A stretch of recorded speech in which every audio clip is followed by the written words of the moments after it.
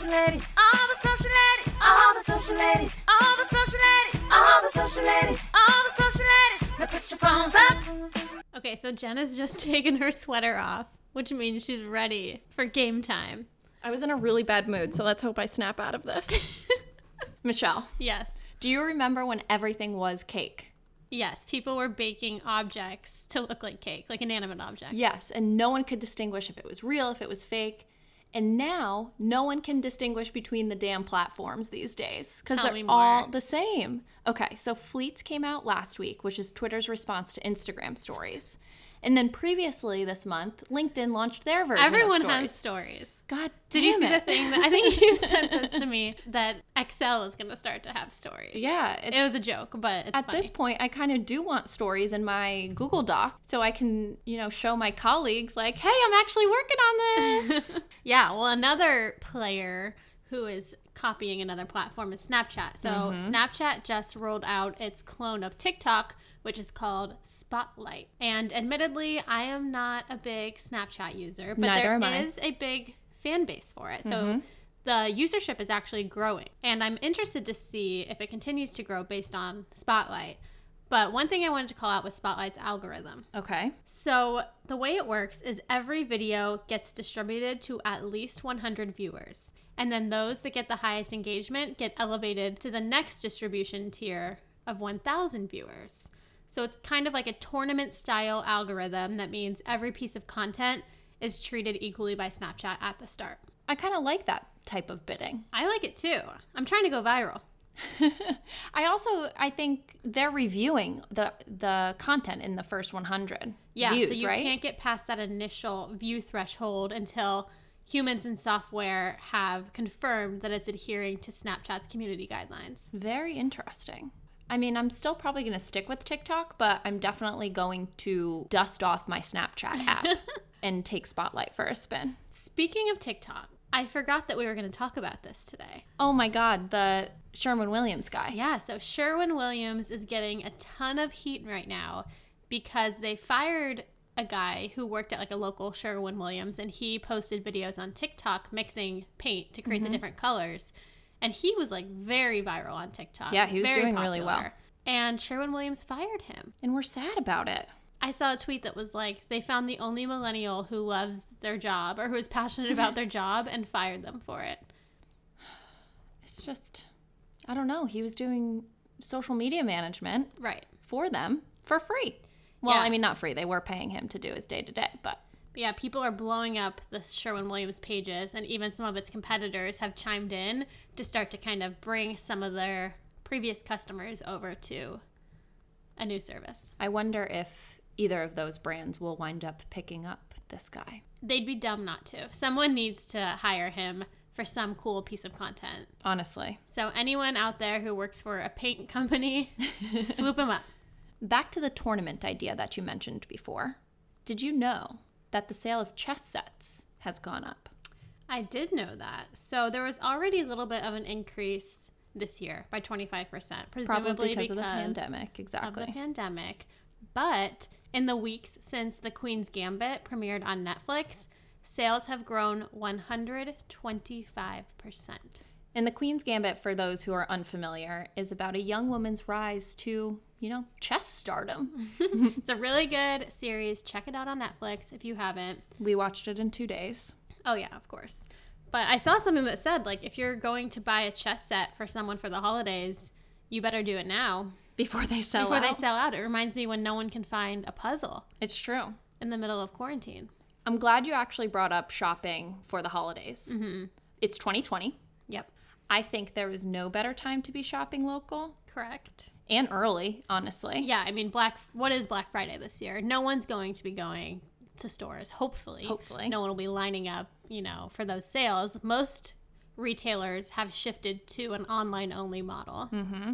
And 38% of small businesses are actually selling through social.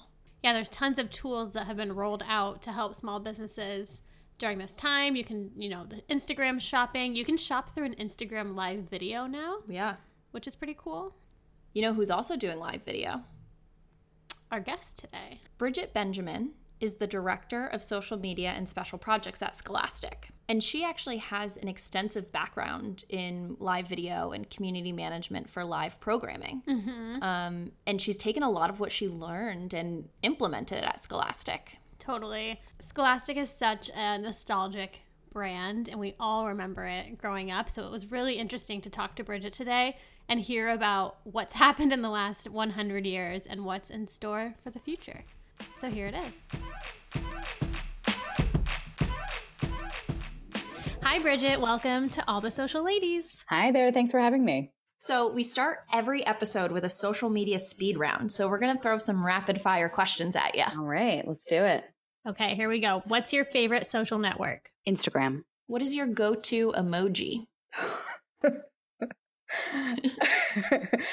It's the one with the hugs, the hugging face. Yeah, that one. Where he has like his little hands out to the side? Yeah, but then there's a cute one that just came out with a mustache, so I might get into that one, but we'll stick with the hugging one for now. Nice. How about Twitter or TikTok? Twitter. Stories or feed? Stories. What Instagram ad can you not get rid of? Oh man, what a great question. Oh, I would say like Nike, Kate Spade, they're typically in my feed. There was at one point, I forget what it's called, but I actually convert it to purchase, which was, it is one of the coolest tools ever. I forget what it's called. I'm going to mess this up. I think it's called Bottle Rocket, and it's this awesome wine opener where you pump it and it pops up and it opens. It is phenomenal. I can visualize what you're talking about. You caught our attention. Yeah. Okay. Good. So did that, and clearly so did the ad. If I convert it to purchase, Yeah. What a success story. We actually hear that a lot when we ask this question. People are like, "Oh, they got me with this one." I love it. What is your favorite meme?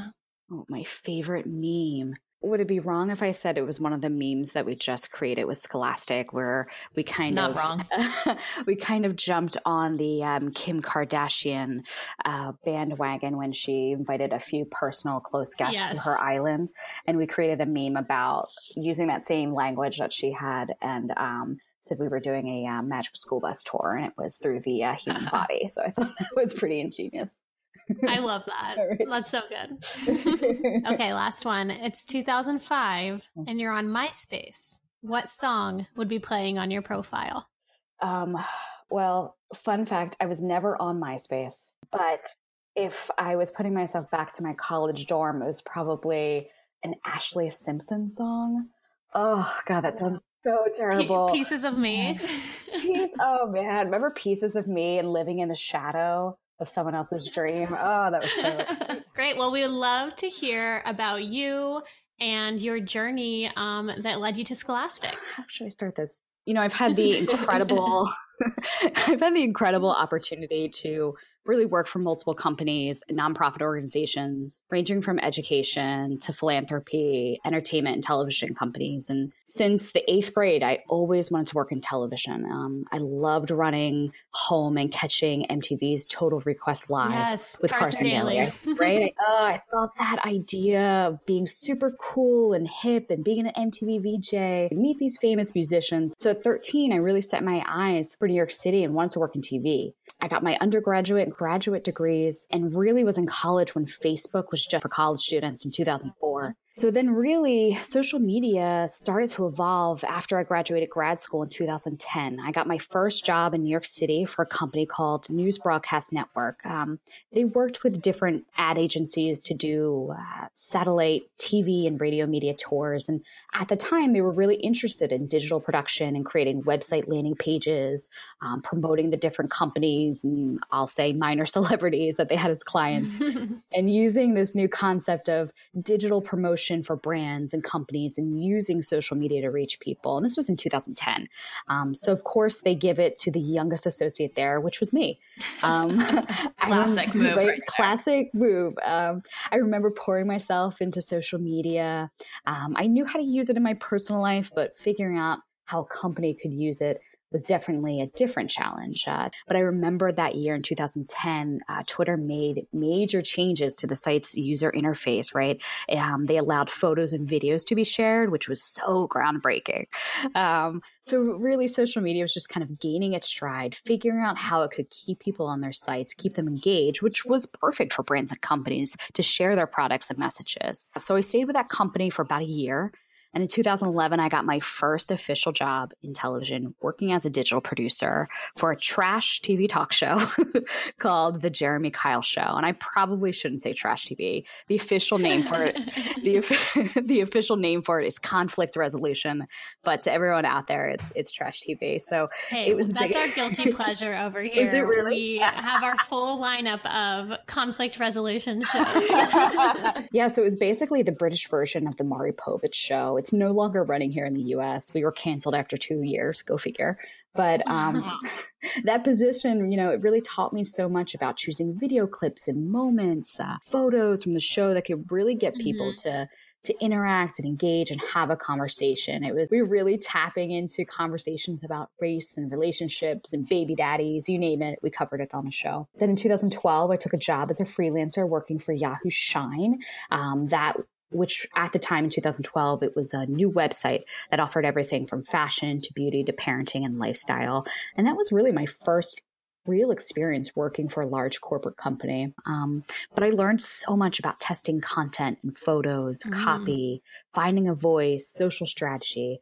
But the company was really going through some internal changes. So sadly, my position was eliminated. But it opened the door to one of my favorite moments in my career, in which I served as the digital producer for a live late night TV show called Watch What Happens Live with Andy Cohen on Bravo. Yeah. I was so waiting for this part of the story. It was a heck of a ride. I worked there for seasons, 10, 11, 12, 13. So from Teresa Giudice to Amy Schumer, Lady Gaga, I'm like gushing over all of these people right now. This was your TRL moment. This was my TRL moment, a full circle TRL moment for sure. And I got to meet and interact with these Bravo celebrities, for backstage content. I managed all the social and digital channels. We pulled the best show clips that got picked up by multiple press outlets, live tweeted the show, interacted with fans through polls and questions. We always tapped into timely pop culture moments. We did some wild and crazy content ideas, like broadcasting a Facebook Live series in the back of a car with these celebrities as they were going home. It was when Facebook Live kind of just launched. We went live on Periscope, right before the show. That was super thrilling. It was just such a fun time. Andy was an incredible boss and leader. And from a social perspective, I felt so lucky to have that creative freedom and to provide something for our fans that gave them an exciting escape from their lives. It provided such a nice way for people to kind of wind down from their evening, have a cocktail, keep it loose, keep it funny, get some scoop. It was just the ultimate social community management position ever. I loved. I feel like there was so much newness too, that the trial of it all. Like you mentioned, Periscope is I remember we tried it live from the Likeable offices. I know.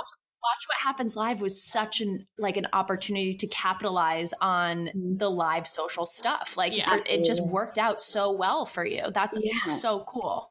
I was just so fortunate kind of to be at the right moment at the right time. Like you said, Facebook Live was launching.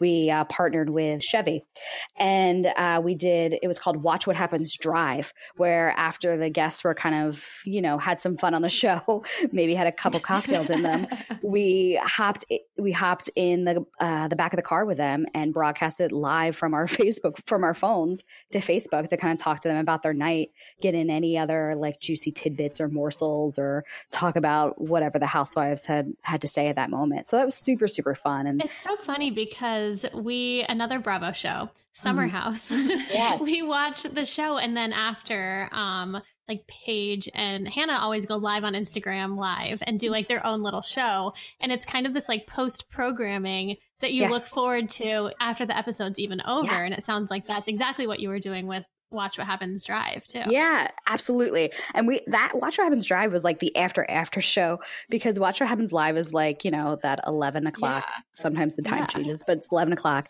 And then they go at the time I was there, then they would go on Bravo TV, do a 10 to 20 minute after show.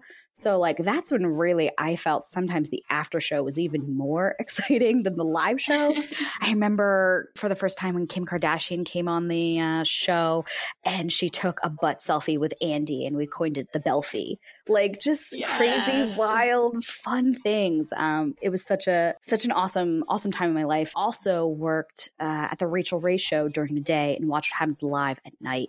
I just absolutely loved that daytime show. I felt I could still maintain that nighttime schedule as well. So food and social is such a cool space, right? Food is so important to the culture of social media with food bloggers, stylized photos, how-to videos, recipes. And at the Rachel Ray show, I really learned the value of imagery and video and how that could engage and activate so many people. I remember being a kid watching 30-minute meals. So it was just such an awesome, same. awesome, Well, awesome I feel time. like also when you watch cooking shows, it's like so enthralling, right? And you're like, you love watching it, but you're not cooking in real time with it. So creating that social content that goes along with it that, shares the recipe or shares the tips after the fact, I feel like is so important for cooking shows. Absolutely. And I think smart cooks or smart chefs or smart cooking shows are starting to kind of use this time right now while people are at home. Like Christina Tosi from Milk Bar, right? Yep. She's doing something called Bake Club. I think it's every Mondays at 2:00 on her Instagram Live. I saw that on Instagram. So cool. And like you can get all the ingredients ahead of time and you can literally in real time bake along with her. And I just think that people are using kind of these social tools in such innovative ways and really getting the marketing, really getting the UGC, really getting people to convert. And it's so cool. So I just really enjoyed flexing my social skills for daytime, the evening, for Watch What Happens Live.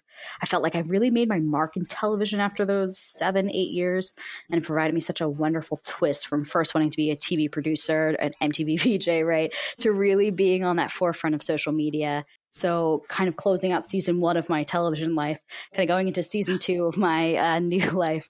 By 2016, I really got inspired by the election. I really wanted to give back in a more meaningful way. So I took a position as Senior Digital Communications Manager at the Clinton Foundation.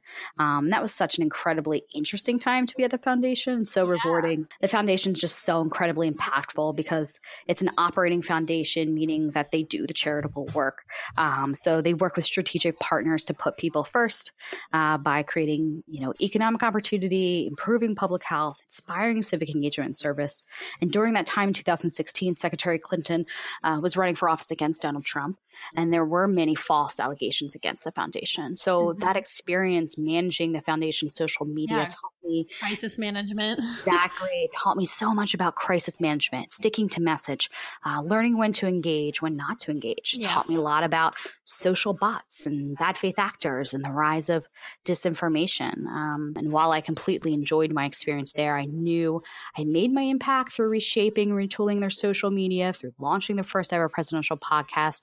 And that's when an opportunity came knocking on my door with Scholastic. So in 2019, I became the director of social media and special projects at Scholastic, currently there now. I always admired the work of Scholastic and their commitment to improving children's literacy everywhere. And it's also a bit nostalgic too, I think, for so many of us, right? We can remember, going to that Scholastic book fair to purchase the I Spy series or Babysitter's Club, the Stinky Cheese Man, the Guinness Book of World Records.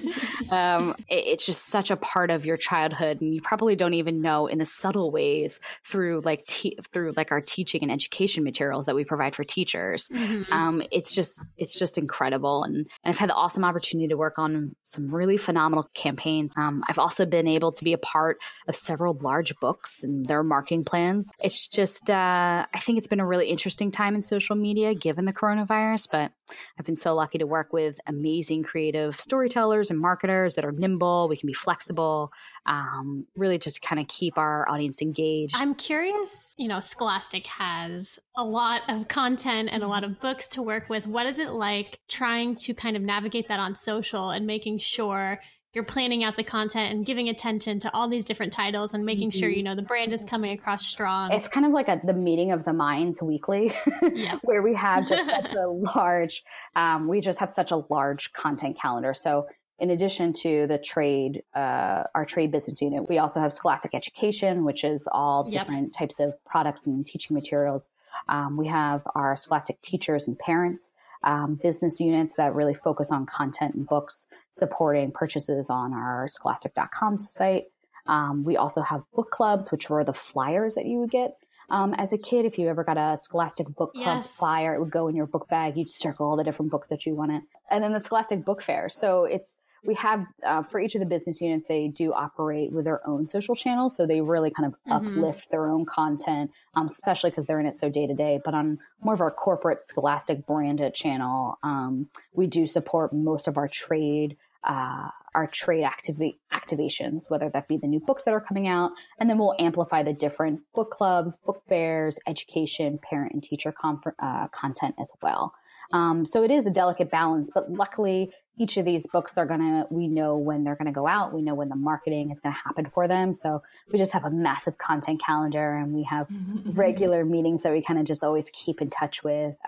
But there's always, we're in 2020, so there's always going to be some type of curveball that will come your way. Of course. I want to comment on something that you mentioned when you're introducing yourself about your title, including special projects. Sure. So I want to talk about some special projects more specifically. Is there anything that we know about, like the bookshelf IG page we are obsessed with? Oh, good. And good. I shared it with like everyone on our creative team, and I was like, this is amazing. I love it. So I want to talk more about like specific accomplishments that you're really excited about that you've done so far in the social media space. Absolutely. When I was hired for as social media director and special projects, one of my special projects, in addition to our Scholastic Reads podcast, was launching the Scholastic Bookshelf. So I would say that's probably one of my biggest accomplishments at Scholastic, is launching our new Instagram handle, the Scholastic Bookshelf.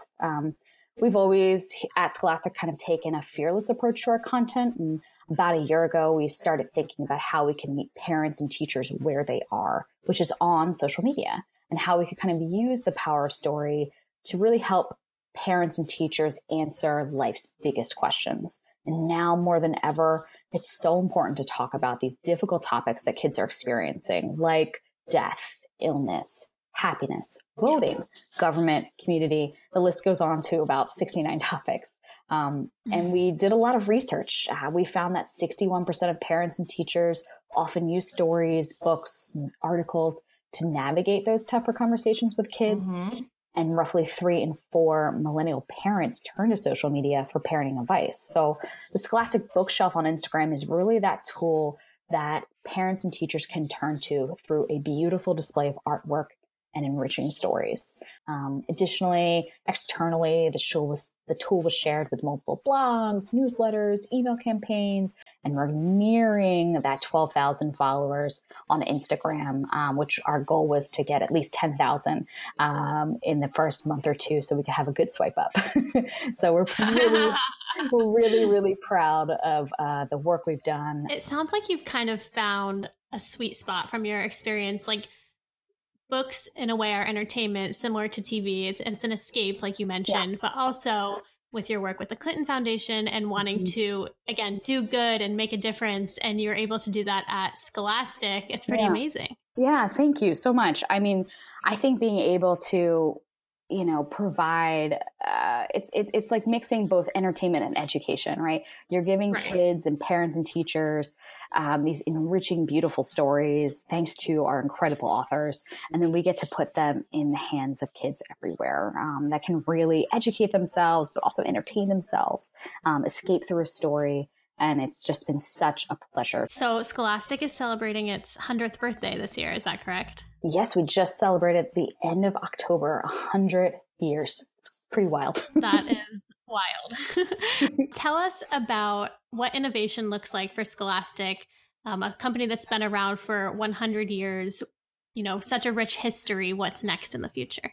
Yeah, absolutely. You've touched on it, right? Scholastic has such a rich history. We started out as the classroom magazine, and we've evolved to become, obviously, the world's largest children's publisher and education educator.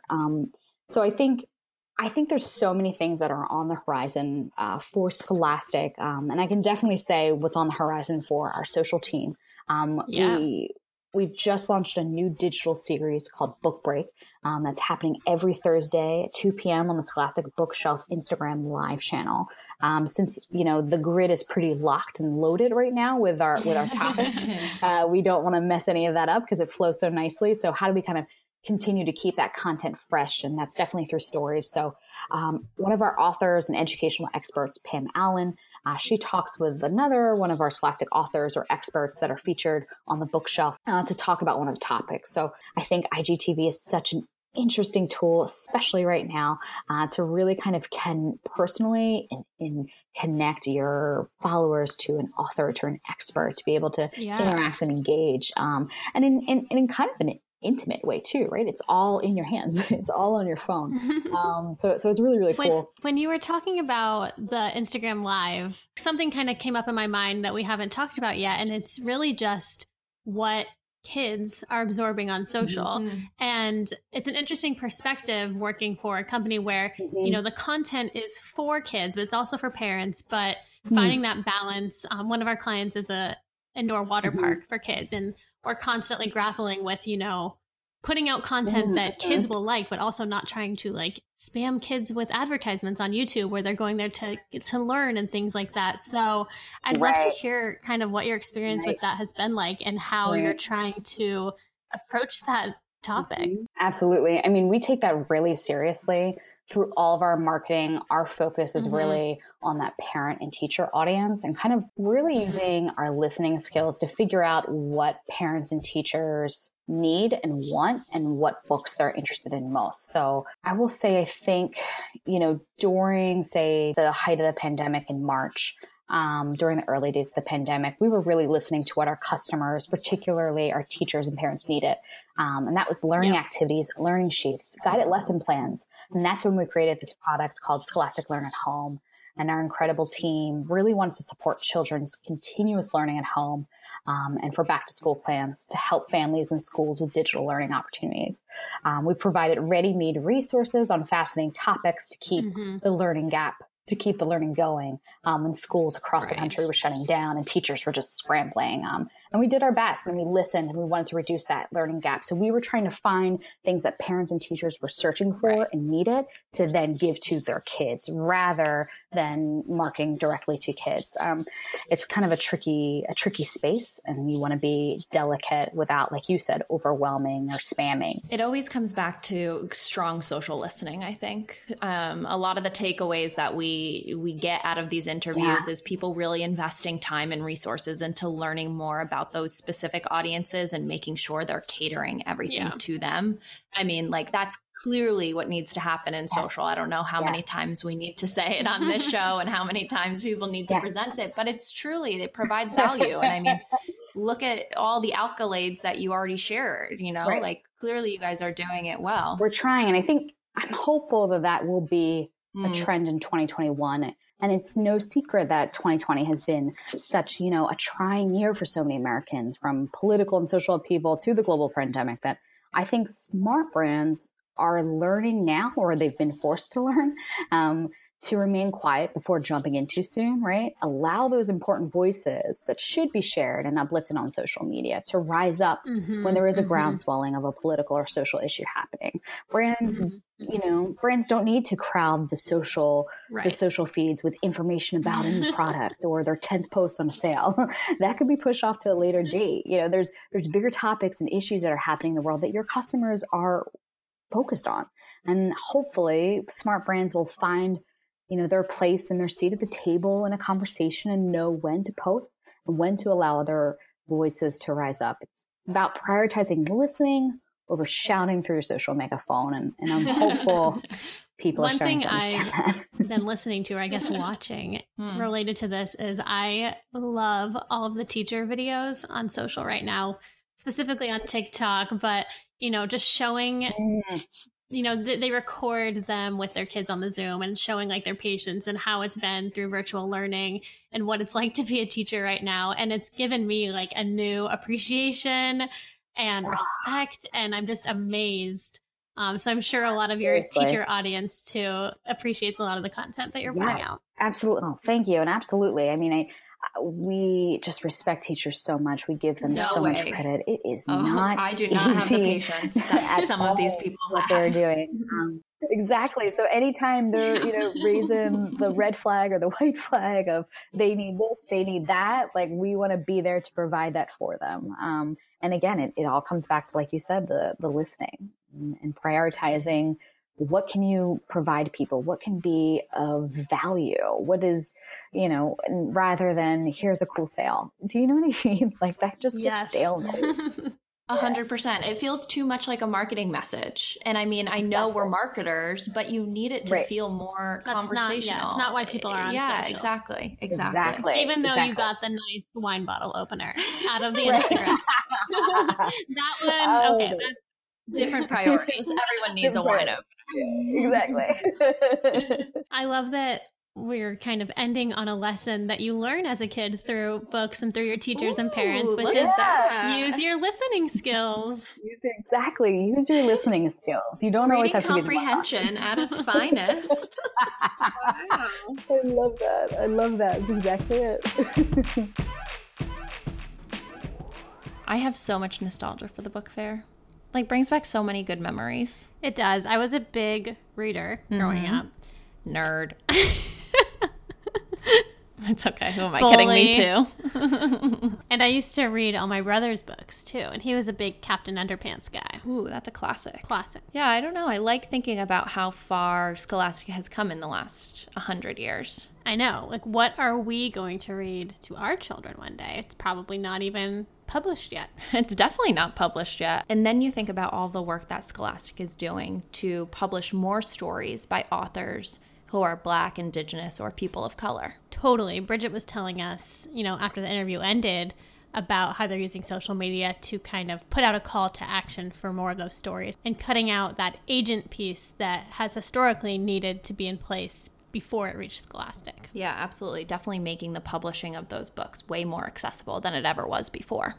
Circling back a little bit to what we were talking about at the top of the episode about shopping local, I feel like bookstores have been the most impacted by big old Amazon. I know, for sure. And we said this earlier too, but there's no better time to be shopping local. And the account that I think you all should be following this week is Etsy. We know them as, the place to buy things that are handmade from local vendors or vendors across the globe. And this holiday season, their blog is doing a really wonderful job at highlighting small businesses that you can support with your gifting this year. Amazing. I just ordered some wall decals from Etsy. They came in 2 days, just like Amazon. And I got to support a local business owner. Yeah, so definitely look to support local businesses in your area this holiday season, especially as Small Business Saturday is coming up this week. And that's it. Have a happy Thanksgiving, everyone. See you next week. All the social ladies, all the social ladies, all the social ladies, all the social ladies, all the social ladies, all the social ladies, all the social ladies. Now put your phones up.